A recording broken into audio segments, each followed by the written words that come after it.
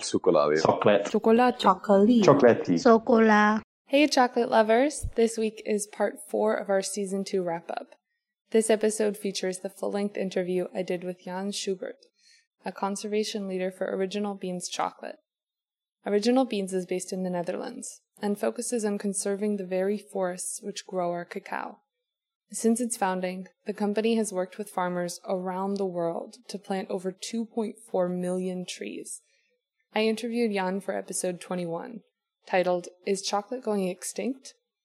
In the interview, we discuss improvements in cocoa farming, rare cacao varietals, and potential value adds for farmers.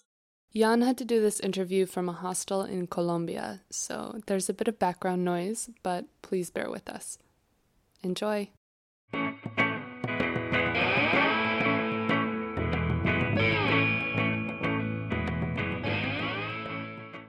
So, could you introduce yourself? Yes, so my name is Jan Schubert. I'm at the moment working as conservation cacao leader for Original Beans, based in Ecuador and in charge of our projects in Latin America.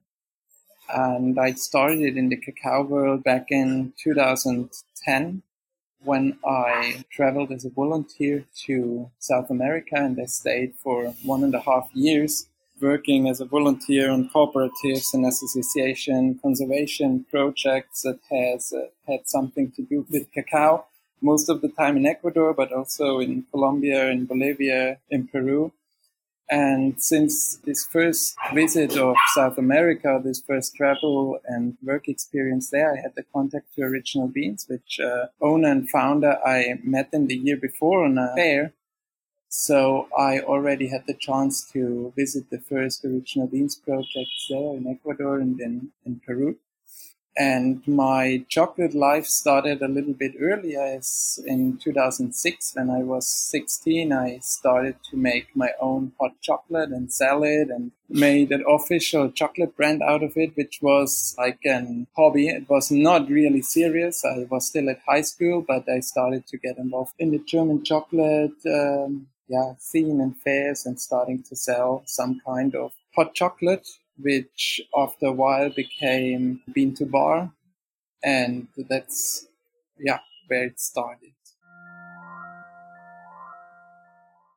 After this, in 2011, I came once more back to South America. In 2012, I started studying food technology, specialized on sweets and chocolate. And now, since 4 years, I'm full-time in South America and in charge of our project development over here.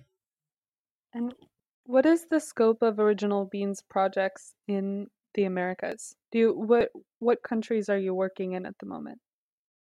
We are working at the moment in Bolivia, in Peru, in Ecuador, and in Colombia, where we have existing projects where we are already getting cacao from.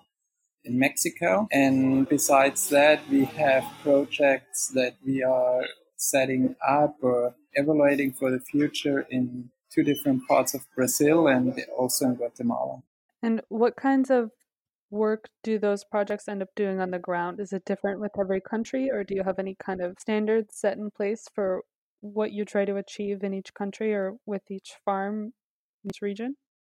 Well, let's say like the goal of each project is the same, but the work is very different. So each project is a mix of conservation and cacao work.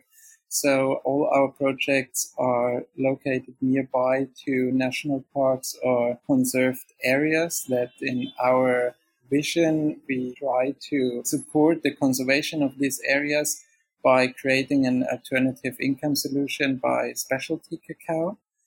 And the work on the ground depends a lot on the local partners. So we have local partners like in the north of Peru, in Piura. It's a big cacao cooperative. They are very specialized of specialty cacao. So I don't have to be there to explain them about quality of cacao, fermentation, or any kind of processing analysis with them because they know by heart.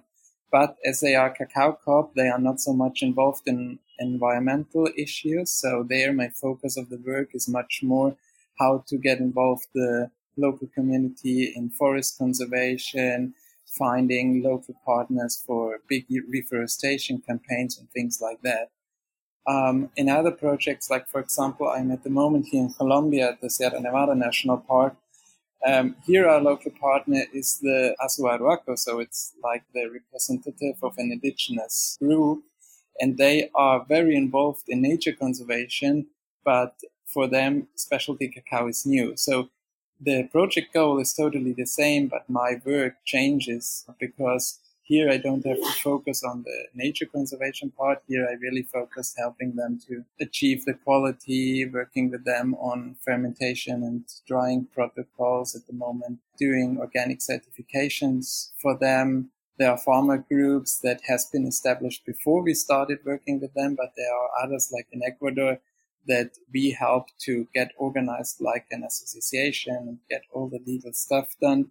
So yeah, it's a lot of different aspects of work, and depends on the status of each project what things we have to focus on. So what does this idea of nature conservation look like on a cacao farm on the ground? What kinds of uses of the environment are you having to shift or change? Well, on a very first standard, all our projects are organic certified. That's the first thing. And we really try to improve the organic farming skills. So it's not about just getting the stamp on a certificate, but it's really that farmers learn how to make fertilizers their own, how to use advanced organic practices like permaculture or biochar and things like that. On the other hand, is that we promote a very extensive way of cacao farming, what we call cacao forests, what often is called agroforestry systems, but unfortunately there is no definition of agroforestry. So there are big industrial players that claim agroforestry, and at the end they have a huge cacao monoculture, and in the middle of that they have 2 trees of another species, and then it's agroforestry for them. So what we really want to promote is that it's cacao in the shade of native tree species and timber trees that can be used in the future for an income. And that's like the cacao part. So we are trying with our partners adapted to each region to find the most sustainable way of growing cacao. On the other hand, all these cacaos are grown in buffer zones, or sometimes like here in Colombia, inside of the national parks. So it's also like providing with the cacao, because getting them to another quality level and therefore being able to pay other prices, providing such a good income solution that you can stop other kinds of income generation as logging, as illegal hunting, things like that. We do this by contract. So in some of our projects, we have long-term conservation contracts where the same farmers, as counterpart of receiving a really good price for the cacao, commit for 5 years, for 10 years to preserve a certain area of normally community-owned areas, mostly primary forest areas.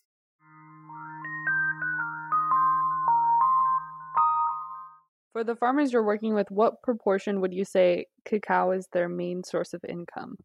It's hard to say because most of them it's the main income, but for none of them it's the only income. So we are working with a lot of cacao farmers that have other crops for the local markets, like fruit trees that they grow in intercropping in their cacao plot. So they sell, let's say, citrus fruit, oranges, or things like that to the local market. On the other hand, we have cacao farmers that grow cacao together with coffee. So they have this other export crop, coffee, or sometimes also mango or coconut. And they are all very small scale farmers. So yeah, I would say like 80% of the farmers we are working with cacao is the most important income solution, but for 0% it's the only income. In terms of the problems that farmers are running into, are there any obstacles that are preventing them from continuing with cacao farming? When you're starting to work with a new community, are they excited about the prospect or wary, or what are they thinking about you coming in and To be honest, that depends a lot on the region where you're working in. So for me, it's always good to compare. Like, I'm living in Ecuador, and for me, the two extremes of working is Peru and Colombia, so the two neighbor countries.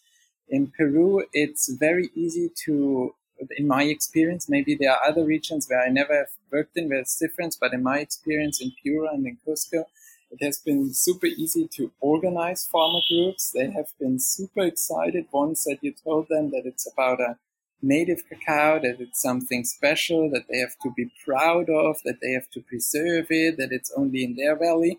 It's super easy to get them very emotional about their product and very keen of reaching a certain quality and being proud of getting the best cacao and so on. So there it has been really like easy to motivate them about quality aspects, about aspects that this cacao is native to their region. Whereas in Colombia, because of the dark past with the FARC and the guerrillas, it's still like, don't trust your neighbor. So it's hardly possible to get any association really working here in Colombia. That's also why the cacao market is different. Whereas in Peru, most of cacao farmers are organized in cooperatives or association. Here, the specialty market now is organized more by private brands. Our partner, for example, here is Cacao de Colombia, which you may know from their own brand, Cacao Hunters. It's a super good company, but they have to organize their farmers and they have to invest a lot of time of really motivating them, working with specialty cacao and getting to another level of quality, because on the one hand, there's this difficulty that they don't want to cooperate and work together.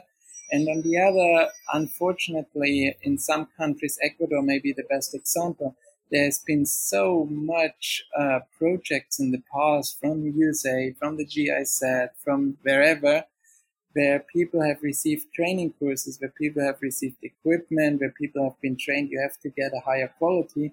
And afterwards, there has been no market for that.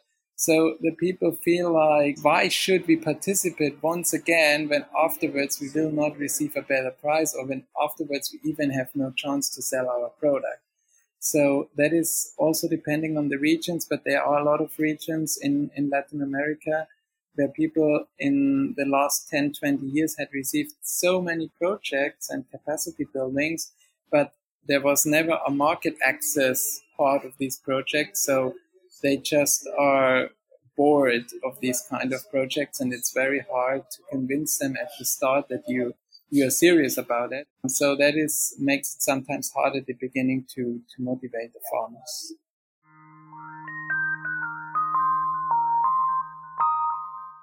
So, insofar as the last 4 or 5 years in particular, when, I mean, craft chocolate as a product has really blown up and it seems like a lot more people are aware of it, how have you seen that desire? Because this idea that we're running out of cocoa or that people are now willing to pay a much higher price for cacao seems to have motivated a lot of farmers to start planting different types of cacao or to work really hard on post-harvest.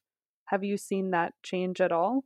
From going from the NGOs trying to improve quality to maybe chocolate makers being more interested? Yeah, unfortunately, to be honest, I'm very critical about this whole positive impact of bean to bar movement. Yes, it exists. On the other hand, it is much smaller and super overestimated. So about 5 to 7 years ago, there was this wave of people from Europe coming to events like the Salón de Chocolat in Lima or things like that, talking about the specialty market, that it will grow by 200% in 1 year and whatever, but they never have been talking in real numbers. So there has been a lot of cooperatives that got super emotional and thought, okay, I can sell in the future all my cacao for 2 times world market price. And because they had, especially in Peru and in Colombia, so much money from this project that wanted to change cocoa to cacao from the USAID, it was a lot of money that had got into this project, they had access to good infrastructure from one moment to the other. So these projects funded high-end infrastructure courses. They started to grow in some regions native cacaos, most regions like known fine flavor hybrid materials, or sometimes also known as Trinitarios. And so the quality in general increased a lot in Latin American countries, and there was really like a run on making better quality. And the end, the market access was super little. So what happens, in my personal opinion, at the moment is that it's still super, super hard to find very good cacao. So if you really want to get a native Chuncho cacao, you have to be there in Quillabamba, you have to be in the valley, you have to visit every farmer and organize your purchase of wet cacao on your own to assure to get this native cacao. But if you're just interested in a little bit more standard way of good cacao, so centralized process, good fermentation level, good drying, very clean, and from some kind of fine material, Trinitarios, then the market is so overcrowded that I think it's not more an advantage for the farmers group. It's more that they invest a lot of time in reaching these quality levels, and because the market is so overcrowded, they have to sell huge volumes for quite low prices. So yes, they get more than the world market price, but it's by far not the price that they had expected. So there are cooperatives offering thousands of tons where they expected, 2 times world market price, and at the end they end up being paid the fair trade premium. So at the moment, it's more the time where industrial clients can get, for still very cheap prices, super good cacao qualities here in Latin America. So if you compare the cacao price at the moment, even the fair trade organic cacao price, market price is below the 2015 market prices, but the qualities you get now for these prices are totally different to 2015. So for somebody who gets very opportunistic to Peru and says, I want to buy 10,000 tons of cacao and I pay $3,000, he will get nowadays for $3,000 a highly processed, good selected cacao. For the farmer organization, let's see. So there's still a lot of ongoing projects, but the projects are getting less and less. And I think it will be at a certain moment they will recalculate and rethink and go back to their old practices, going away from making quality, because it just economically makes no sense to spend all this needed equipment, the needed workload and time into processing higher quality. In the end, you get only 10 or 20% more money for it. So that's a little bit my personal opinion, that this makes no sense. Obviously, when you read the reports from the NGO, they claim it as huge success, that they help farmers to get thousands of tons sold for 15 or 20% higher than the world market price. But you have to see all the workload that is behind reaching this 20% more. What kinds of changes have farmers been making in terms of time inputs or material inputs that have increased quality? So that is hard to say globally, but in these uprising cacao countries like Colombia and Peru, I think there have been a lot of improvements in infrastructure. So people have learned and in skills of post-harvest. So there is now more interest and more care about fermentation and drying. I would also say that in what they call here good agriculture practice, that is something that the farmers are much better trained, and several countries started to set up a certification system so you can get certified as a trained cacao farmer, or there are some training courses that are officially approved.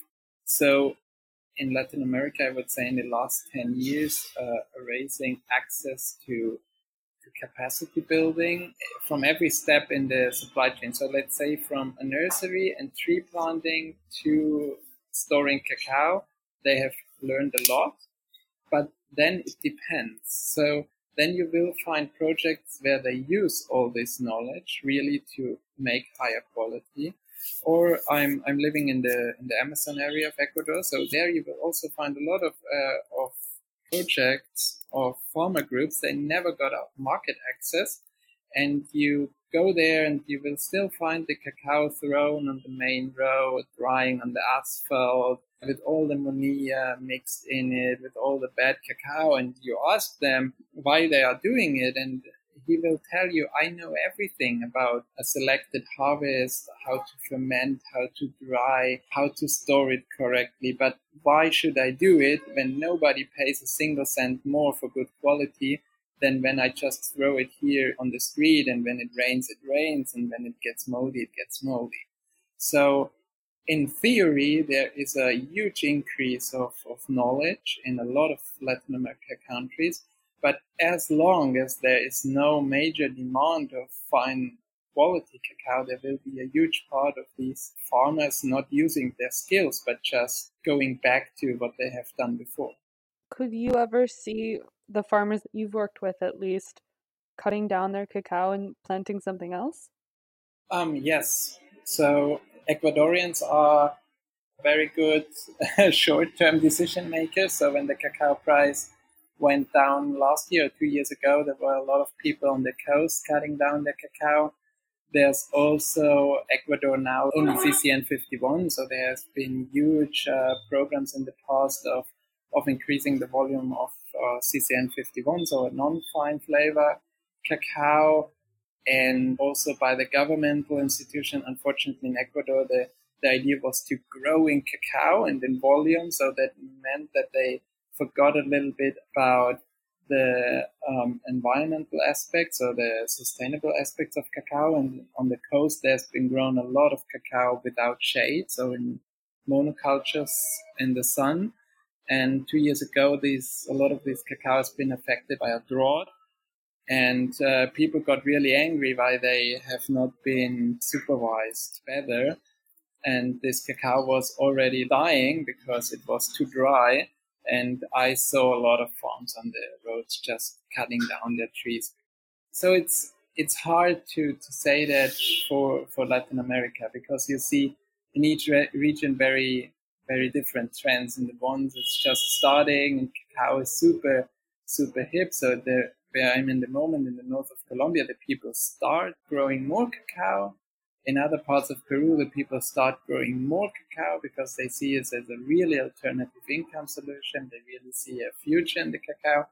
And then you travel to other parts where they just cut it down. It could be still in Bahia and Brazil where people cut down cacao. It is Ecuador sometimes.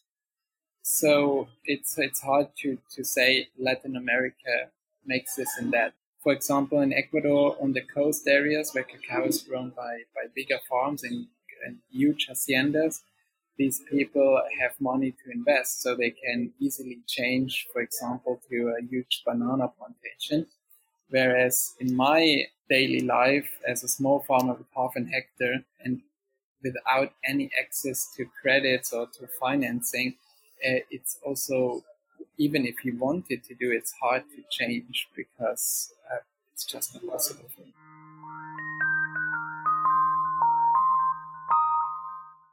I mean, what are farmers planting? For example, in Asia, the three main crops that farmers are planting across the entirety of the cacao growing regions are palm oil, rubber, and durian. Are there any crops that are commonly planted across or throughout Latin America, or even just within Brazil? This is very popular. In Ecuador, this is more popular. So the only crop that I really know that is replacing in big farms is banana for export. And in the other areas, to be honest, I don't know. I know areas where they cut down the cacao and they did not replace it anyhow. So they just were angry about a bad price and they cut it down and now it's there. So let me think a moment. No, in most of the other America's countries, cacao is really just starting to getting more and more. So there's no crop really replacing it.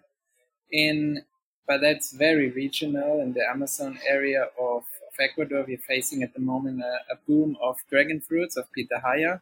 So there is cacao being replaced by pitahaya. Then there are areas that are affected by high cadmium levels, for example in Peru, where it's no longer possible to export this to Europe, and that's a specialty market. So this cacao growers have been used to a very high market price because of the quality. And these people are changing at the moment, for example, to sugar cane and cane sugar production. But it's a very local initiative. So when you look at Latin America globally, then I would think there's no other crop replacing cacao. It's much more cacao replacing other crops. So I know there's a huge difference between like what cacao farmers in, for example, El Salvador versus in Brazil or Peru might need to live. But what kind of price increase would cacao farmers need in order to be at least satisfied with the quality of life that they can get from farming cacao? That's a very good question. Yeah, how to answer that? Because what we have to be aware is that the supply chain of producing specialty cacao is also much more complex. At the end, you have to be always aware, even if you pay 3 times world market price as an FOB price, you will not get 3 times farm gate price to the farmers. So for the farmers at the end, the only thing that count in this sense is a farm gate price. But on the other hand, the production, because you can pay just 2 times more, for example, but you help them to increase the production on twice the level. It seems like, oh my God, they're increasing to the double of the volume, like a lot. But there are rural areas where the cacao productions are so low, it's in theory even possible to increase them by a factor 10. So when we started in Esmeraldas, the average cacao production was 70 kilos per hectare, and the average in Ecuador is 800 kilos. So just getting these farmers from where they are to the average, not to some super productive system, just to the average of the country of 800 kilos, you have increased them 11 times. And obviously, they have a little bit more work, but that's all internal of the family. So even by paying the same price, you would increase the income but by 11 times. Well, that's a little bit utopic. That will not happen, but we are at the moment at 250 kilos, so that's already 4 times what they had at the start of the project. So in most of the regions, a really fair price would be in general about double what it's at the moment. And this double can be reached by different factors. It can be reached by increasing productivity, it can be reached by paying better prices, and obviously by a combination. Well, I mean, that's incredible. 4 times multiplying the yield, but yeah, a long way to go just to get up to average. Is that a common situation in that region? No. Most of the farmers stay with very low yields. And to be honest, you know, it's the same like the craft chocolate sector. And you say, yeah, we have grown 300% in this and this year. Yeah, when you start at zero, it's super easy to grow this percentage. So it will not continue like this in the future, but it was like a very initial training courses, technical stuff there, cleaning their farm, pruning the old trees, one fertilizing campaign and so on, and then you get it on this level. And to be honest, that's a huge problem in Latin America, that the yields of the cacao farms are super different. And in my opinion, it's not about if they grow, what kind of variety they grow. It's really about agricultural practices, because we can see that with the selected Pura Blanco cacao, so with one of the most known fine flavor cacaos selected of an old native cacao in these valleys. In organic agroforestry system, you can reach 1.6 tons of yield per hectare. We have these farms. So the farmers show that it's possible. On the other hand, you have CCN 51 by some groups that don't care about the cacao, which is only yielding 200 kilos per hectare. So this story about that it's so important for the genetic material you have, in my opinion, is not so right. Obviously, it's much easier to produce higher qualities with some modern hybrid materials like CCN51, Matisse H595, or the EMC's materials. But it's not impossible to get quite good yields with native cacao varieties and cacao varieties that are much better in flavor. And the differences between the best producing farms and the lowest producing farms are so high. So you have areas in Ecuador and Esmeraldas where it's not like a cacao farm, it's more like a forest with a little bit of cacao in it. It looks really nice, also from a conservation aspect, it's quite nice. But the production is super low. It's about normally 100 kilos per hectare in this region, whereas you can find about 4.2 tons per hectare.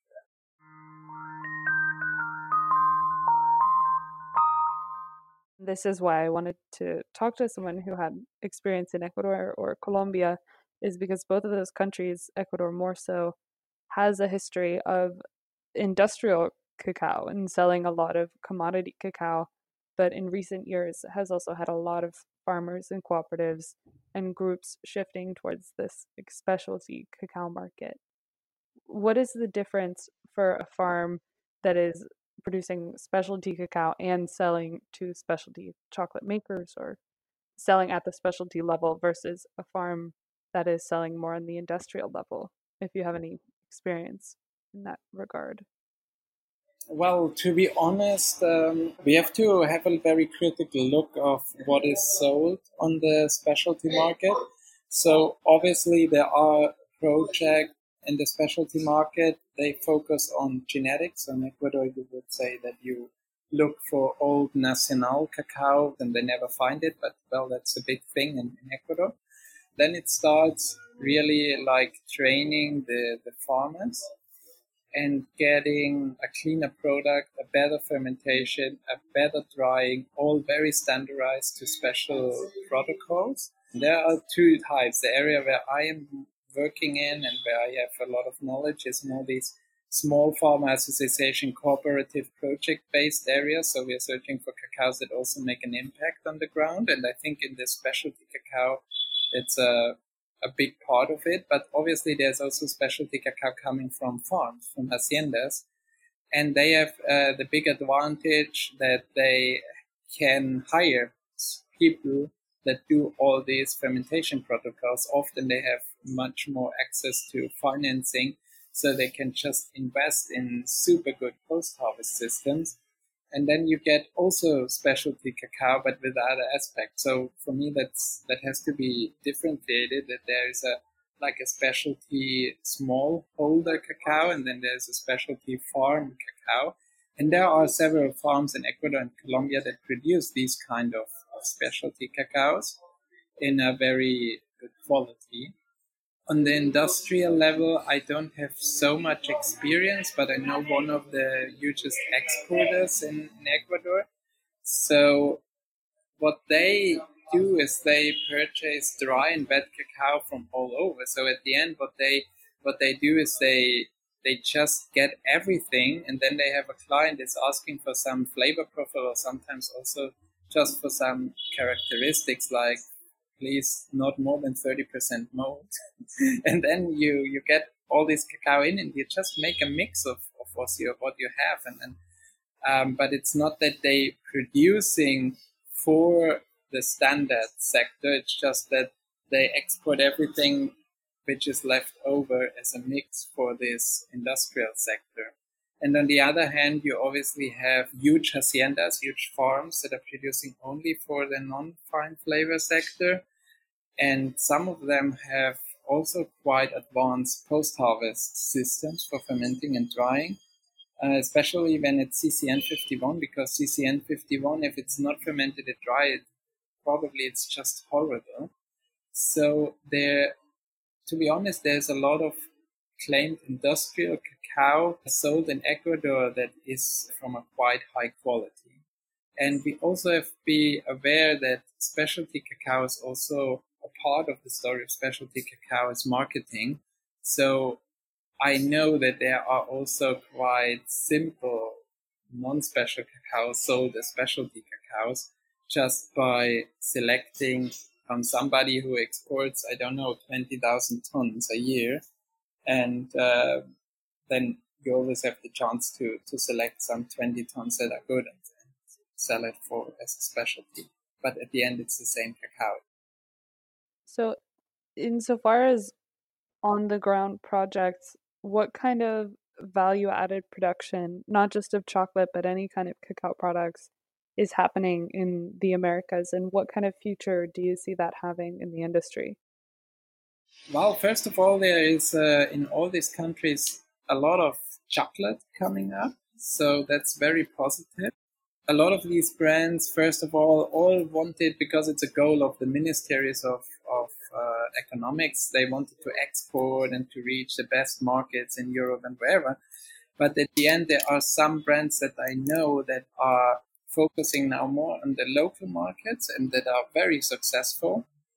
So I think that's something that is great, that there is a market in origin. You can see that a lot in Brazil, obviously there are a lot in Mexico as well, and here in Colombia as well, that there is really a market for high quality chocolate, and that you can get prices for couverture, for cacao mass, and for cacao bars that it's hard to get in Europe. That is something that I'm always like, I think it's something very, very unique and very special that in these still kind of very poor countries, it's easier to ask for a fair price for 1 kilo of couverture than for us in Germany. So it's good for them to sell just in the countries because it's easier to sell it.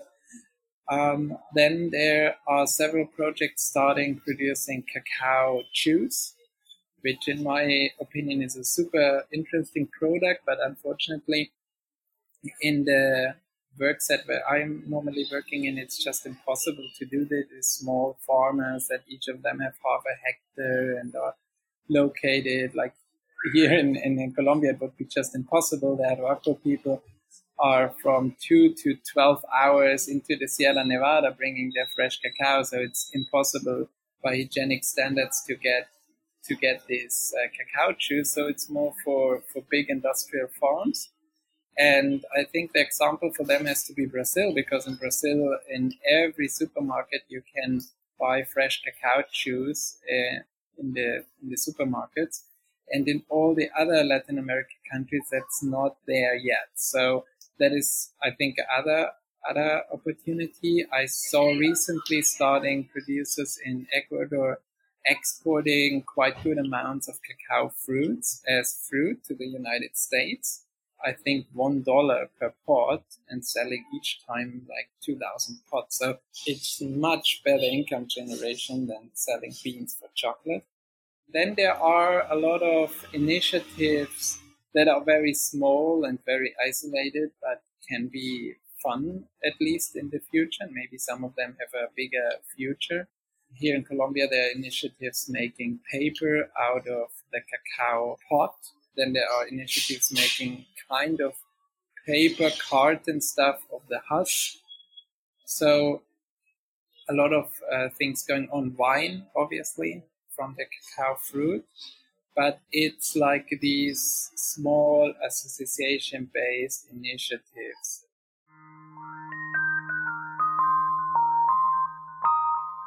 So you mentioned earlier a project by the Peruvian government to eradicate coca, or at least lessen the production of coca and replace it with cacao. Do you see a lot of governmental intervention? Do you see a lot of governmental intervention in agriculture, in cocoa in particular, as a form of sort of replacement or enhancement, trying to, for example, in Taiwan um, and a couple of other countries, they're in Asia, they're trying to convince farmers to add cacao to existing plots, in the Philippines in particular, because farmers are underutilizing their land. Is there any kind of initiative to do this elsewhere in the Americas? So this initiative by the Peruvian government is, well, it's executed by the Peruvian Minister of Agriculture, but the money and incentive of doing so is in USAID, so United States-based project called Cacao for Peace. And this project, I think, is at the moment still running, but it has took place in Bolivia, in Peru, and in Colombia. Obviously, working there with the local government, so with the Colombian government, with the Bolivian, and with the Peruvian, also with the cacao associations in these countries. And they really have still this vision of replacing coca for cacao. It happened in a lot of areas. So one of the famous areas where you can get now very good cacao is maybe the Ucayali River cacao from Peru, also the Vray, which is now getting more and more into the cacao sector. Here in Colombia as well, we have a lot of different origins where these projects had a positive impact because they finance post-harvest infrastructure, certification, and farmer training. So yes, that's not the own funds from these governments, but they are investing in. So you can see that. If it works out, I'm very critical about that because I see the coca just moving from one place to the other. So as long as there is a high demand for it, there will be somebody producing it. And let's see when the cacao farmers the new cacao farmers that grown cacao since this project get bored of cacao, because at the end, you never ever will be competitive with the income of cacao compared to coca. That's just impossible. So coca is so much less work and it's so much higher income. So let's see if this helps. And then there are some other initiatives for using cacao in areas where they have been grown coffee. So that's more like a climate change initiative. So this has kind of become a big topic in the idea of cacao disappearing or a world without chocolate. But what effects have you seen of climate change upon the cacao farms that you've visited in recent years? And what do you see as cacao's future in the face of any of these changes?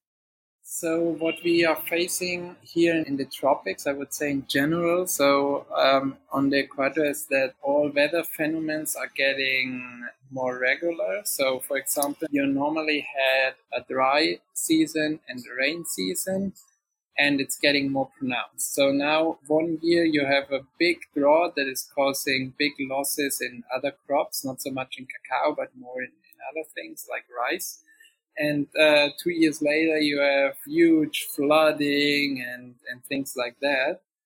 Obviously, that happened in the past, but in the past, it happened maybe every 20 years. And now it's 1 year it's drought, and the next year is flooding, and then it's drought, and it's flooding. So it's more, a lot of these regions are affected in general. We do not see yet any effects on the cacao. So the cacao is producing still very good. But it's getting harder and also obviously more expensive to work in these regions because of climate change circumstances. Then there are other areas that they are just starting to grow cacao where it has not been so good for cacao before. So there the climate change is more like opening the door for cacao, enabling to grow cacao in good conditions.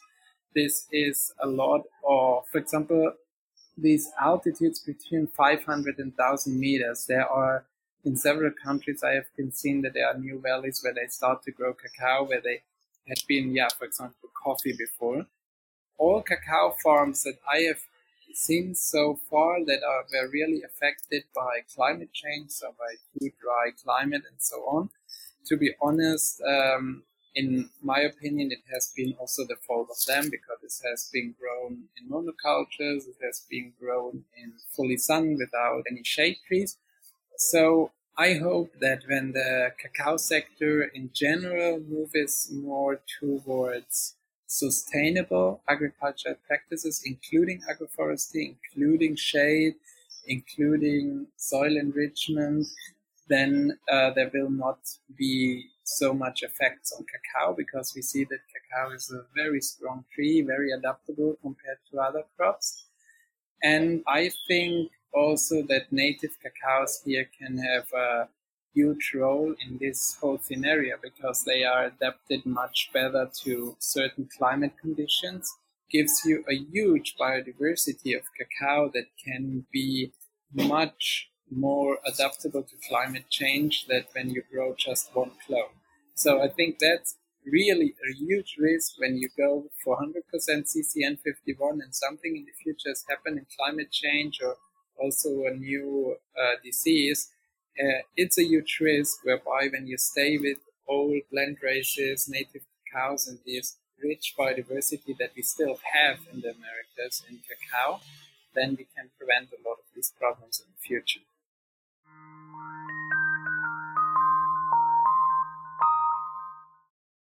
Yeah, in Malaysia, all the farmers I visited have said that they have at least 6 varietals of cacao on their farms for various reasons, but also just to prevent that same issue of if one varietal kind of goes to hell or is hit with some kind of disease, then they have 5 or more other varietals to rely upon.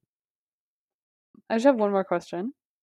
And it's basically, what do you think will be the biggest problems with growing or maintaining the cacao industry in the Americas in the future, in the next 10, 20, 30 years, if you can imagine that far in the future? Very general, I think that cacao will be always an alternative here for the whole Americas and especially for the poorer countries in South America just because there are no other alternatives. So we can complain a lot of low cacao price and low productivities, but on the other hand, compared to other crops, it's still very attractive, and I think it always will be attractive because of several reasons. The basic skills of cacao farming are very easy to learn. Cacao is very adaptable to the different microclimates. So we have it in Esmeraldas where the cacao is in the mud all the year and it's raining 300 days a year. We have it in Pura where it's raining 5 days a year and it's in a ground without any soil, just on the rocks.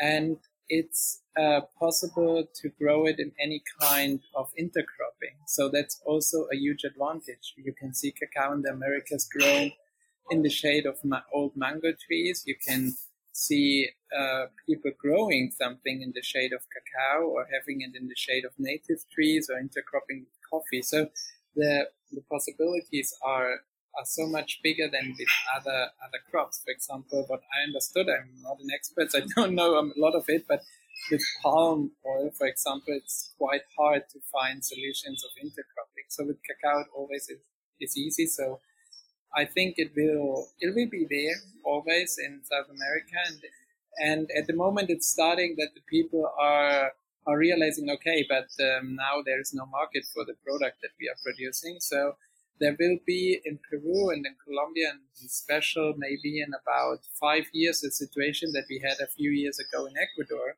where the people just went back to drying the cacao on the streets and don't caring for anything, because there was not enough market for part of them. So that will happen, and then maybe there will be another hype of trying to improve the quality again and so on. Unfortunately, I think that the future of specialty cacao, or well, it depends a lot on the market. It depends now on what is demanding the specialty sector, the craft chocolate sector. I really hope they will demand more native cacaos, more cacaos from smallholder farmers with social and environmental impact, because if not, it will move very fast towards farms, huge professional farms, because in case of a standardized quality, it's obvious that for a huge professional farm, it's much easier to produce high quality and one standard cacao than for a small farmer association that you need already 5 years to get them organized and making their stuff and getting certified. It's so much more work involved in trying to get smallholder farmers from very rural areas, for areas where really cacao can make an impact, to getting them connect to the international market. It's really a lot of work, and I hope that the market, the specialty market, the craft chocolate market, will recognize that and will demand these kind of cacaos, because then also we are really enabling these people to make a difference, and then they will continue to grow cacao, and they will continue to safeguard their old varieties or land races or whatever they have. And I'm quite sure that these cacaos will then survive climate change or whatever will happen. Yeah, the Americas are really the genetic bank for cacao. Are you finding old farms or forgotten farms at the same rate at all? Yes, definitely. So, it's the two sides of the Americas at the moment. On the one hand, you have the very fast increasing CCN volumes in many of these countries, most Ecuador. And on the other hand, there is still this richness of what I call land races. So it's not really native cacao, but it's some cacao that has brought hundreds, thousand years ago to some places and developed further there.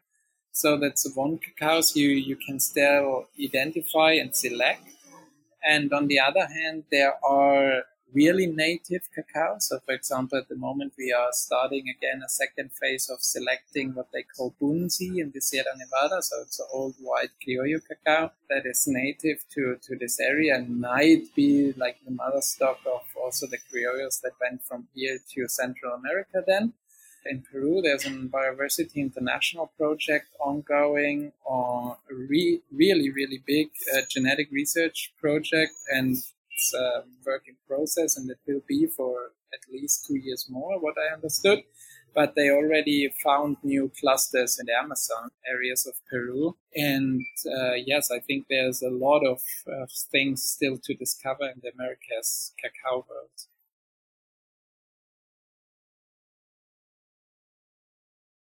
Yeah. Those are my questions.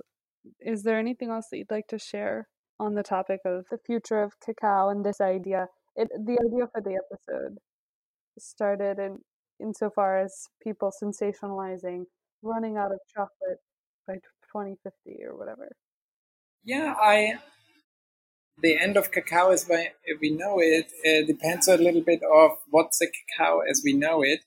But if we define it as the old picture of cacao genetics in Forastero, Trinitario, and Criollo, I hope that, yes, it's the start of the end of cacao as we know it, because it's now the time where, thanks to this craft chocolate movement, there's more interest also in other varieties, and we have to learn more about this, and the people have to get clear about it, that you cannot split the cacao world in 3 groups, and that there is a bad cacao, a very good cacao, and a medium good cacao, but that there are cultivars, that there are land races, that there are native cacaos, that there are some native cacaos that have amazing histories by ancestral cultures that they brought to certain places, that we are I think every year we know a little bit more about the movements of this in Americas, of these cacaos. So I think it has to become part of the new cacao culture, also being aware that there is much more cacao varieties and cultivars out there than just 3, and that there are a lot of other really special and really good cacaos, and not only criollo.